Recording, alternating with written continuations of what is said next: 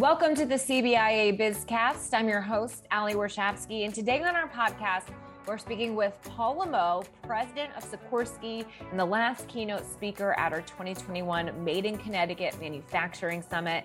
At that summit, Paul said Sikorsky is transforming the face of manufacturing in Connecticut, so we wanted to have him on to hear exactly how. Paul, welcome to the BizCast. Ali, thanks. I appreciate you having me on. Well, it was so fascinating to listen to all the things that are happening at Sikorsky and the plans in just a short amount of time that you have. 5 years ago, Sikorsky committed to increasing its Connecticut workforce to 8,000 by 2032, so in 10 years, and double its spending within in-state suppliers to $750 million and increase capital spending by 22%. So those are some lofty goals. How are you going to do that? Yeah, well, I can tell you, really pleased to report that we're well on our way. In fact, on the employment side, we're already over 8,000 employees in Connecticut. We had about 8,100 at the end of last year, and we've exceeded the capital expenditures target as well. On the supply base side, we are on our way to that target. We had over $450 million spent last year with Connecticut suppliers. So I'm feeling really good about what we committed to and the fact that we're either already there or on our way to achieving it, in the required time frame. So obviously the pandemic put a few bumps in the road for everyone, but it didn't really put a bump in the road in terms of those goals for you, or did it? And you just are still exceeding expectations because of some good growth you have going on. Yeah, we have an amazing workforce, and I'm so pleased to report that we were able to deliver all the aircraft over the last 2 years that we committed to our customers.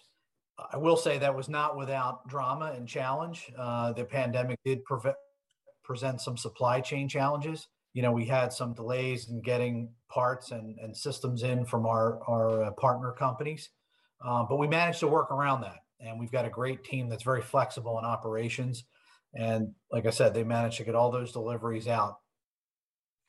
And if you drive through Connecticut like I do, you're taking the Wilbercross Parkway up or to the Merritt, you see the big Sikorsky sign, you see the facility, but I bet a lot of people don't really know what is driving your growth there, right? They probably picture a helicopter.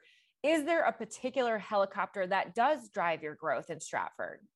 Yeah, well, the long time growth element of Sikorsky has been the Black Hawk helicopter, which has been in production for nearly 4 decades. That has been really steady over the last few years. But the new helicopter that is ramping up in production and driving our near-term growth is the CH-53K King Stallion for the Marine Corps. Mm-hmm. It's a very large aircraft. It's about $100 million a piece.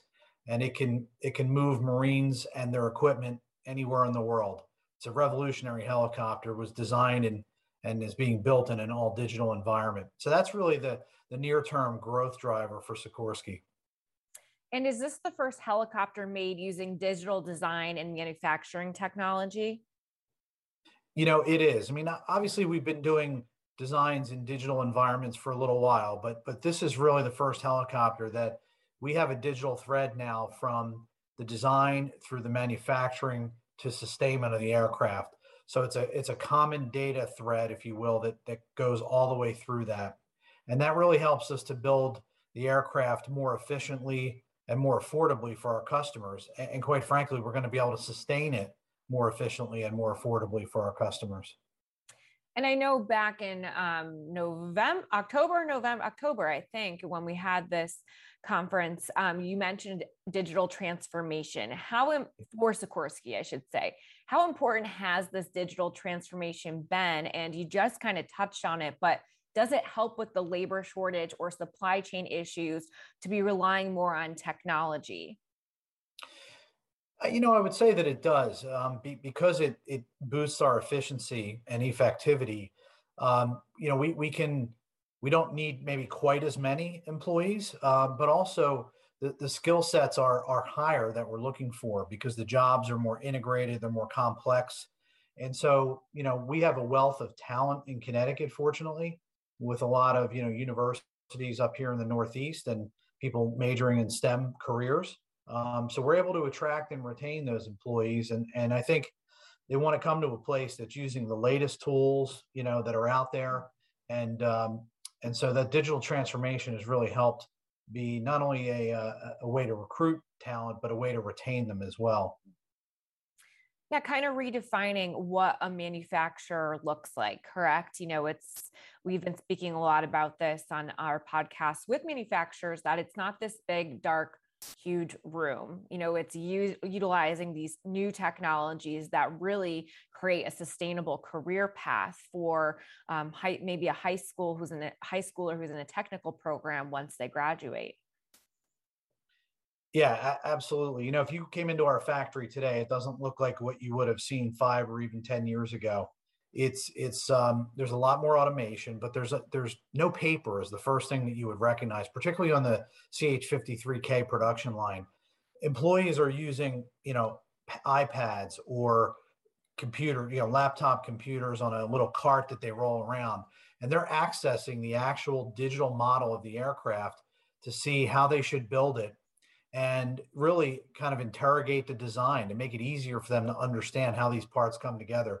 If you can imagine in years past looking at, flat pieces of paper and trying to interpret a 3D product on a 2D, piece of paper and how something should come together, very difficult. I'm sure we've all put together things, right, with instructions that we get, and it can be difficult even with something simple. So you can imagine a complex aircraft, and having access to these 3D models on the floor is really helpful. And then we've translated the model into their tools. So now they have, for example, automated torque wrenches where it knows how hard to torque down the bolt just from the digital model. We don't have to worry about whether the operator knows that or makes a mistake. It's automatically set. And when they put the wrench on the bolt, it tightens it automatically to the proper torque. Just one example of many that you would see if you walked our production line. That's such a cool improvement. The only thing I can think of when you say a piece of paper is physically folding it into the airplane, right? To make it 3D. And that's not probably sustainable for building a military helicopter. But speaking of those, let's talk about Defiant X. You mentioned the Black Hawk. It has been a large part of the U.S. military for more than 40 years. I think if you ask anyone what they picture when they think of the military, they would probably picture that Black Hawk. Now you're competing with Bell to win the contract to replace the helicopter with a better alternative, which would be the Defiant X, right? How are you feeling about your chances of winning that contract? And if you do, what does that mean for Connecticut? Yeah, well, I'm feeling pretty confident about it. We have a partnership with Boeing on this particular program. And between Sikorsky and Boeing, we build probably 90% of the Army's helicopters. So we've got, decades and decades of experience between the both of us. And Sikorsky has worked on the underlying X2 technology, as we call it, that makes up Defiant X for over a decade. And we've matured the technology, and we believe it's the right solution for the Army. It's a highly maneuverable aircraft that will go twice as fast and twice as far as a Black Hawk. So it really provides those critical improvements that the Army needs in today's environment. So, obviously the decision is up to the Army, but we feel really good about our offering, and we think that it's going to be very compelling for the customer. When would you find out estimate if you are awarded that contract? I would say mid to late summer. Sometime in the late July or August timeframe is what they're telling us right now. We're getting ready to submit our final proposal. We submitted the initial proposal last fall. They've been asking questions, and now they've asked for a final update to the proposal. That'll go in at the end of March. And then it's really in their hands to make a selection. And if they do, does that bring more jobs to Sikorsky? I know when we spoke with Electric Boat, when they secure a Navy contract, obviously ship is a little bit bigger than helicopter, but still a massive undertaking. That's a 10-year project, 10 years of guaranteed work. Is it similar for building that helicopter? Absolutely. I mean, it'll be more than 10 years, but let's say 10 years of development and production of the initial set of aircraft, the prototypes. And so, yes, we will be hiring. I mean, we've already hired a number of people because these programs, these two FEL programs actually have been going on for, 3 or 4 years, that the Army's been paying both teams to mature their designs. Mhm. So we've had to hire, several hundred people to work on that. And we have a pretty large team right now. But if we win, that team will get expanded rapidly and continue to grow. When we talk about workforce shortages and the fact that you guys are hiring and growing, have you had to recruit outside of Connecticut to get the right people for these jobs? Being part of Lockheed Martin, the nice thing is we access the recruiting network Hmm. nationwide, essentially. We have a set of key schools that we recruit from. Most of our recruiting, though, does come from Connecticut, but we have access to that wider network, and we certainly have people who have come to us, from outside of Connecticut. But again, we're fortunate with the schools we have, the engineering curriculums at, University of Connecticut, University of New Haven, et cetera. Really fortunate to be able to recruit them into Sikorsky because they generally want to stay when they're going to school locally. And veterans, you're designing these helicopters, obviously, for the Army. So I'm assuming that you guys do some work with veterans group and they might make up a significant part of your workforce. They're already familiar with your product. They do. Company wide, about 20% of our workforce are veterans. We recruit heavily, from the veteran workforce, and they love working for us because we connect with the mission that they're used to.